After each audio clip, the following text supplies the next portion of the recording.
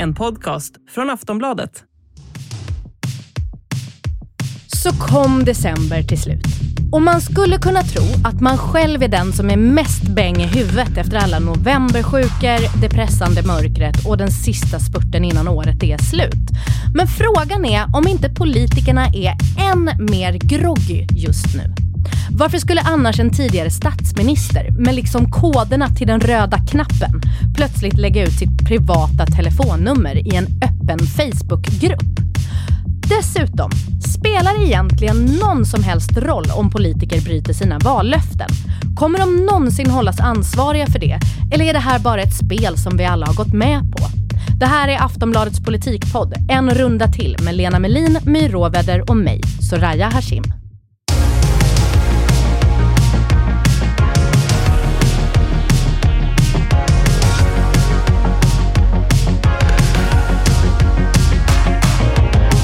Lena och My, välkomna hem till studion igen. Tack. Den senaste tiden så har jag faktiskt funderat ganska mycket på vad Magdalena Andersson gör egentligen. Hur hon har det. Alltså, hon har ju ändå gått från att synas och höras precis hela tiden till, för mig i alla fall, i mina ögon, ganska akut tystnad i jämförelse. Och jag har undrat, hur mår hon? Vad gör hon nu för tiden? Varför hör hon aldrig av sig? Men så i helgen fick vi plötsligt veta.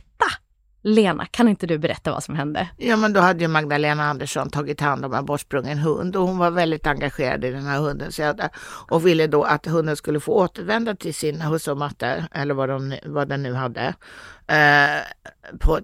inom rimlig tid. Så då la Magdalena Andersson ut på Facebook att hon hade hittat en liten bortsprungen hund som hon hade tagit hand om, och så bad hon eventuella ägare höra av sig på telefonnummer som hon också la ut där på Facebook. Hon la ut sitt privata telefonnummer i en öppen Facebookgrupp. Ja, jag tror inte Säpo var informerad. Jag tror inte heller Säpo var informerad. Jag tror Magdalena Andersson fick feeling och brydde sig om hunden och bara första bästa. Hur känner vi för att någon som liksom alldeles nyss var ansvarig för Sveriges säkerhet liksom... Det kändes ju som hon missade grundkursen där. Okej, men vad ska en före detta statsminister göra istället? Hon har hittat en hund. Ja, alltså för det första kan hon kanske be någon annan tala om att det finns en upphittad hund. Men om det inte finns någon annan, då kan man kanske åtminstone se till att man inte lägger ut sitt privata telefonnummer. Jag älskar det här, för jag tycker det är så mänskligt på något sätt. Det är så liksom fasaden på något sätt bryts ner här. Jag gillar det. De kämpar ju så för att hålla de här numren hemliga.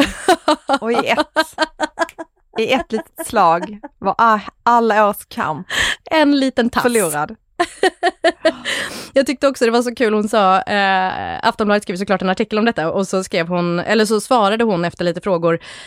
Det är så bra med de här Facebookgrupperna, jag är med i flera. Det är så mysigt, Magdalena Andersson på sitt privata konto är med i flera olika Facebookgrupper.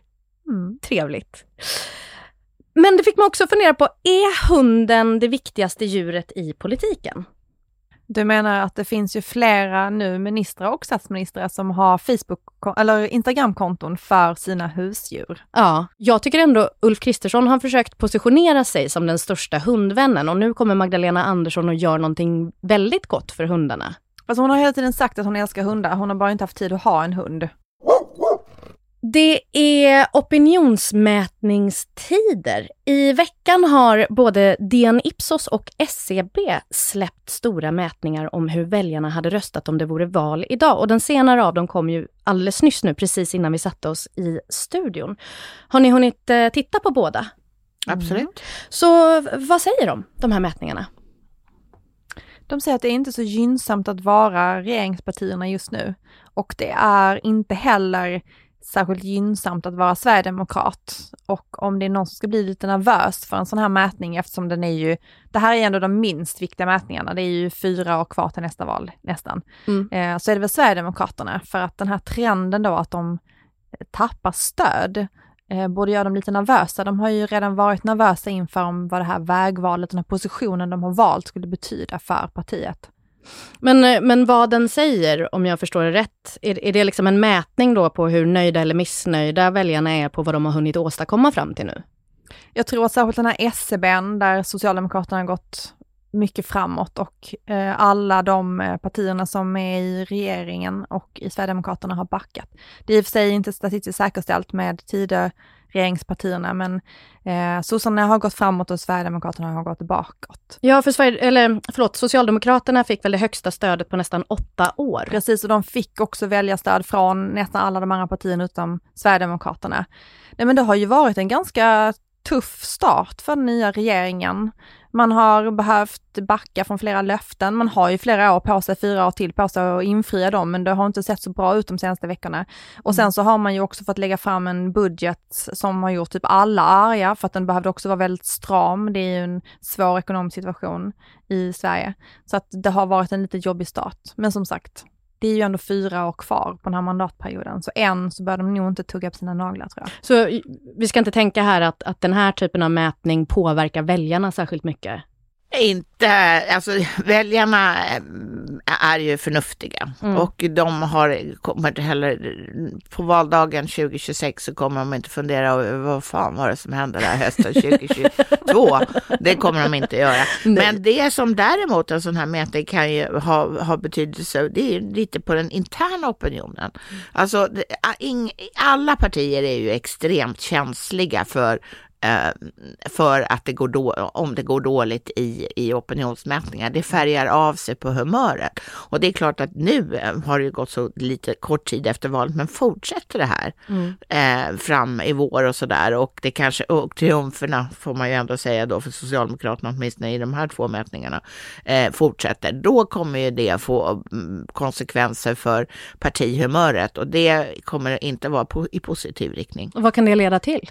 Om det är dåligt humör? Ja, det är ju alltid så att det blir mindre kämpaglädje och mindre entusiasm och framförallt ett mindre uppställ bakom ledningen. Ja, precis. Det kan ju leda till svåra interna strider om det blir riktigt jobbigt, alltså om det går bakåt mycket. Men jag tänker att... För jag såg att till exempel Liberalerna hamnar ju under spärren igen. I DN, ja, men inte i SCB:n, då hamnar de ändå över spärren. Ja, men jag tror att om det är någon som ändå... Om det är 2 partier som ändå får ha en känsla av de här mätningarna, så är det Sverigedemokraterna, nervositet. Och sen så är det Socialdemokraterna som tänker att det kanske ändå är rätt gött att vara i opposition. De har ju kämpat lite med den där känslan att det har varit deppigt och trist och lite svårt att ställa om. Och jag tror att den här typen av mätningar gör att det känns lättare. Just det. Att det finns liksom ändå någon slags framåtanda i att man kan bygga upp någonting under oppositionsåren också, även om man står utanför inflytande i stor grad. Ja, de tar ju inte heller få av chanserna de har att säga kolla vad dåliga ni är där borta i regeringsalternativet, kolla vad ni misslyckas, ni lovar ju detta och detta. Men det är lite det som är Socialdemokraternas svaghet just nu, tror jag. De har visserligen lagt ett budgetalternativ till regeringen, men, och så pangar de på regeringen praktiskt så ofta det går. Och det ska man såklart göra som oppositionsparti, men det räcker inte. Alltså the day of doom, nästa valdag, så är det ju inte, kommer ju inte väljarna välja Socialdemokraterna därför att de har sagt att regeringen är usel. Utan Socialdemokraterna måste ju i så fall ha någonting själva, och det har de ju inte än. I veckan fick jag en pushnotis som gjorde mig lite orolig. Det stod rejäl köldsmocka på väg mot Sverige. Tydligen är det här Grönlands fel, för därifrån ska det komma en kyla som i delar av Sverige kan leda till 30 minusgrader nästa vecka. Vad tänker man på då? Förutom de hemlösa. Man tänker på elpriserna såklart. Och på den fronten har det ju hänt lite. Igår hade energiminister Ebba Busch presskonfa. Är det återbäringen som kommer nu? Om du menar nu, om du med det menar februari-mars, absolut. Jag önskar att det var februari-mars nu. Ja, men det är inte nu. Det är längre alltså fram. jag skulle sätta ett frågetecken även för februari som är målsättningen. Därför att det är så mycket som inte finns ännu. Den förordning som ska reglera det här finns inte. Det finns inga uppgjorda kontrakt med bankerna. Det finns inget sätt att garantera säkerheten. Det är alltså 3 jättebollar som inte är åtgärdade. Så liksom hur pengarna ska komma fram och när de ska komma fram. Nej, hur? Ja. Fick vi ju reda på nu på morgonen. kontanter. Ja, precis. Varsågod. Precis, för det måste vi prata om. Alltså, Lena, du har tagit upp flera gånger här i podden att ett av de jättestora problemen var att Försäkringskassan som ska betala ut de här pengarna, de har ju inte liksom kontonummer till alla och särskilt inte företag och organisationer. Så en lösning på det verkar vara att flera av de som ska få lite pengar nu ska få det via en sån här bankavi där man ska traska till banken och få ut, vad kan det bli? Typ 10 000 i fickan i kontanter. Alltså jag bara säger, är Sverige ett IT-land eller inte? Ja. Äntligen en situation där de som inte har tagit sig an tekniken har en fördel för alla oss andra människor. Vinnarna. Men jag kan bara se hur man står där på Pressbyrån och så säger de, ja visst är det 90 kronor. Och så ska den där stackars människan i Pressbyråkiosken sätta in mina 1000 lappar på mitt konto. Nej men alltså jag bara ser ett sånt kaos och ett sånt liksom guldläge för alla ficktjuvar som kommer ha det så jäkla bra nu. Alla såna här avier som ska försvinna med Postnord. Åh nej. Alltså nej men gud vad deppigt. Ja. Vi är nog ändå ganska många i det här landet som minns hur det var när man fick stå i kö på posten för att växla in de här postavier och bankgiron och allting. Det är inte bara det att det var otroliga köer och tog lång tid, det var jättekrångligt. Sen kostade det ju också en hel del att växla in dem. Absolut. Det är ju inte gratis. Alltså är det här bra för Ebba Busch? Kan man inte bara få en portfölj med cash? Ja men hur bra eller dåligt är det här för Ebba Busch? För att nu satt hon också igår i 30 minuter i SVT och liksom gjorde sin spin på hur detta är bra och hur allting kommer lösa sig och de har visst hållit sitt vallöfte och till och med gör ännu bättre ifrån sig. Men i slutändan kommer det ändå vara så att jättemånga människor behöver stå i kö till ett postkontor eller bankkontor och det kommer vara jättemycket administrationskrångel kring men detta. Men sen är det ju väldigt lustigt måste jag säga att igår hade hon en jättestor presskonferens på klockan 7:15 på morgonen tillsammans med en annan, nämligen den ansvarige ministern för Försäkringskassan som ska betala ut de här pengarna. Och en myndighetschef och en biträdande myndighetschef. Och varför kunde inte de ha kläckt ur sig det här igår? Ja, det är för att de vill inte liksom förstöra bilden av att nu var det på rull, när det inte är på rull. Men hade man vågat göra det i den positionen? Ebba Busch står där och har liksom alla journalister och kameror och så bara, ursäkta, det här är en jättedålig idé. Hade man vågat det? Ja, hon kommer ju få den frågan när hon nästa gång visar sig så kommer hon ju få den här frågan. Det var väl lika bra att veta av allting igår. Och det var ju nämligen en massa andra konstigheter också, till exempel de 3 alldeles nyss räknade upp. Och då har vi ju då hittat en modell här som både gör precis det vi sa i valrörelsen, precis det som Ulf Kristersson är ute efter i den här intervjun som ni visar, att se till att människor inte behöver drivas ur hus och hem, men på ett sätt som ännu bättre än den här andra modellen som diskuterades ser till att vi inte då driver på inflationen. Så syftet, överordnade vallöftet levereras. Diskuterades. Det här var ju ert förslag. Ni skulle erbjuda en försäkring till elkonsumenter under vintern. En försäkring om att om elpriserna blir väldigt höga som man tror så skulle staten ta en stor del av dem. Det skulle vara ett stöd som var kopplat till de kommande elpriserna. Varför genomför ni inte det? För att det är en bättre modell. Än den som ni själva föreslog? Ja. Du, Lena, kallade ju de här ouppfyllda vallöftena för ett fiasko i en kolumn innan den här presskonferensen var. Vad tycker du nu? Är det fortfarande ett fiasko? Ja, men det är ju ett fiasko från början till slut därför ingenting av det som regeringen, eller rättare sagt de blivande regeringspartierna och Sverigedemokraterna lovade när det gäller det här i valet har ju hittills uppfyllts förutom att det kommer någon gång någon typ av pengar. Men det här då liksom fiaskot som vi nu kallar det, alltså hur dyrt kommer det bli för regeringen? Jag menar det är ju 4 år till nästa val. Vi väljare har en tendens att ha ganska dåligt minne. Jag talar absolut för mig själv. Det jag menar är, kommer den här hanteringen på något sätt kunna straffa sig längre fram? Eller kan en regering bryta löften på det här sättet och ändå sitta rätt lugnt i båten? Alltså det bästa tiden att bryta löften är ju nu eftersom det är så lång tid. Och man kan också väga upp det på andra sätt. Men jag tänker just det här med elpriserna, när det handlar om människors ekonomi så är det om det här leder till personliga tragedier, om det leder till att människor ruinerar sig, att de får gå från hus och hem. Företag går i konkurs. Exakt. Då finns det ju grund för en svekdebatt som kan vara mycket, mycket längre än att det bara är en enskild händelse. Är det bara en enskild händelse, allting löser sig, man kompenserar på andra sätt under de kommande åren, då blir det ju inga problem. Men det kommer ju bli ett problem om det här liksom sätter sig på olika sätt. Och som Lena säger, om de liksom inte kommer i mål med det här, utan att det bara är en massa snack som leder fram till att man inte liksom lyckas få fram de här pengarna i tid. För att det finns ju fortfarande inget svar då för när företagen ska få, eller sockerbagarna som hon kallade det. Ja, hon kallade dem för sockerbagarna i intervjun. Det gjorde hon absolut. Och vi satt hemma och var så här, är sockerbagare ett skrå? En grej?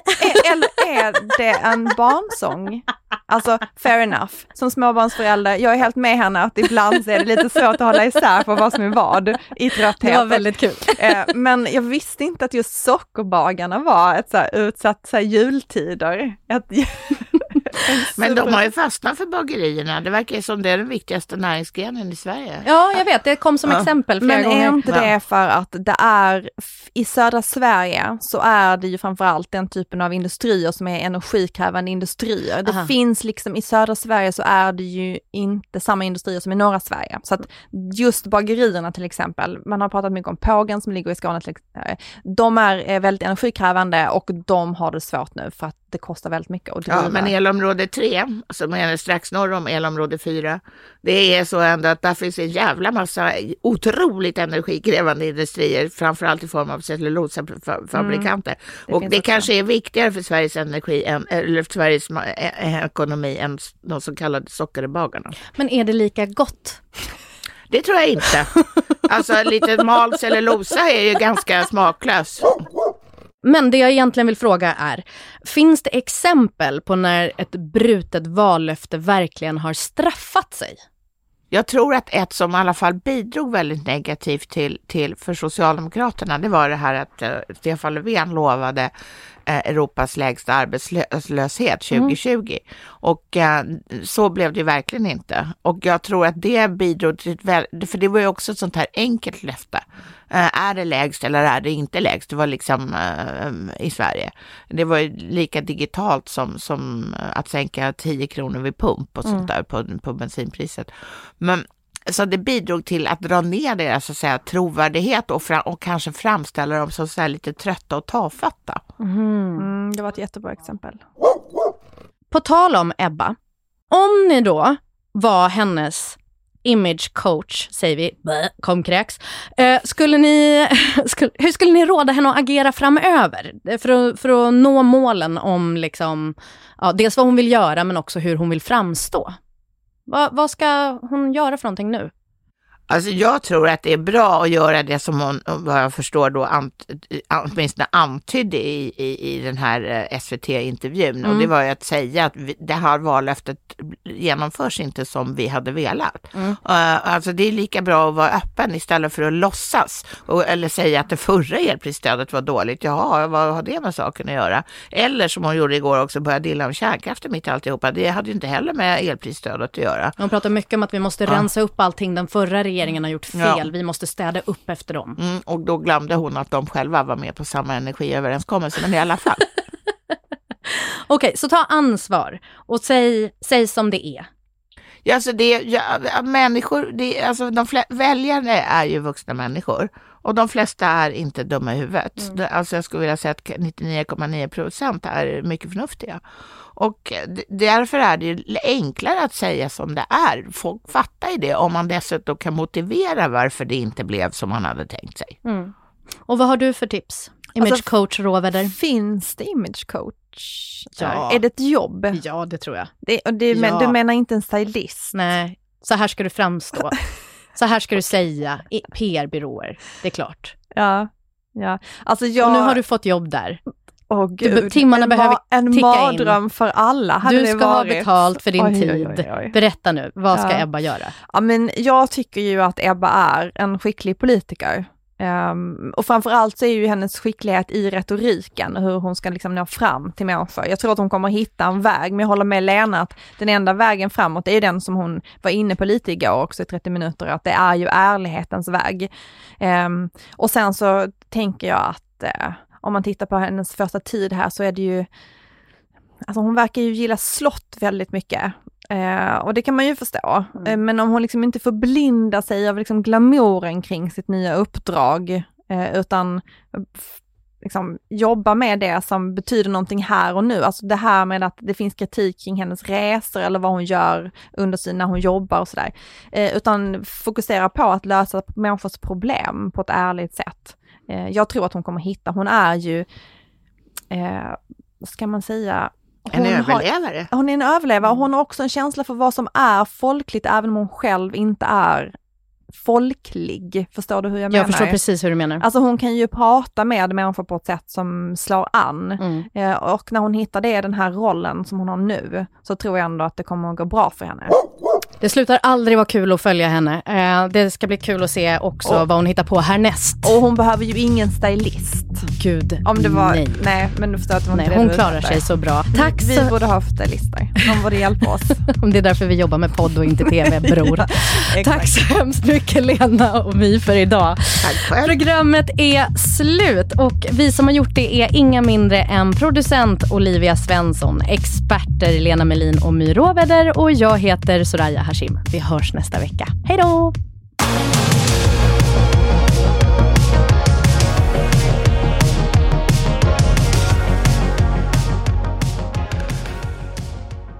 Du har lyssnat på en podcast från Aftonbladet. Ansvarig utgivare är Lena K. Samuelsson.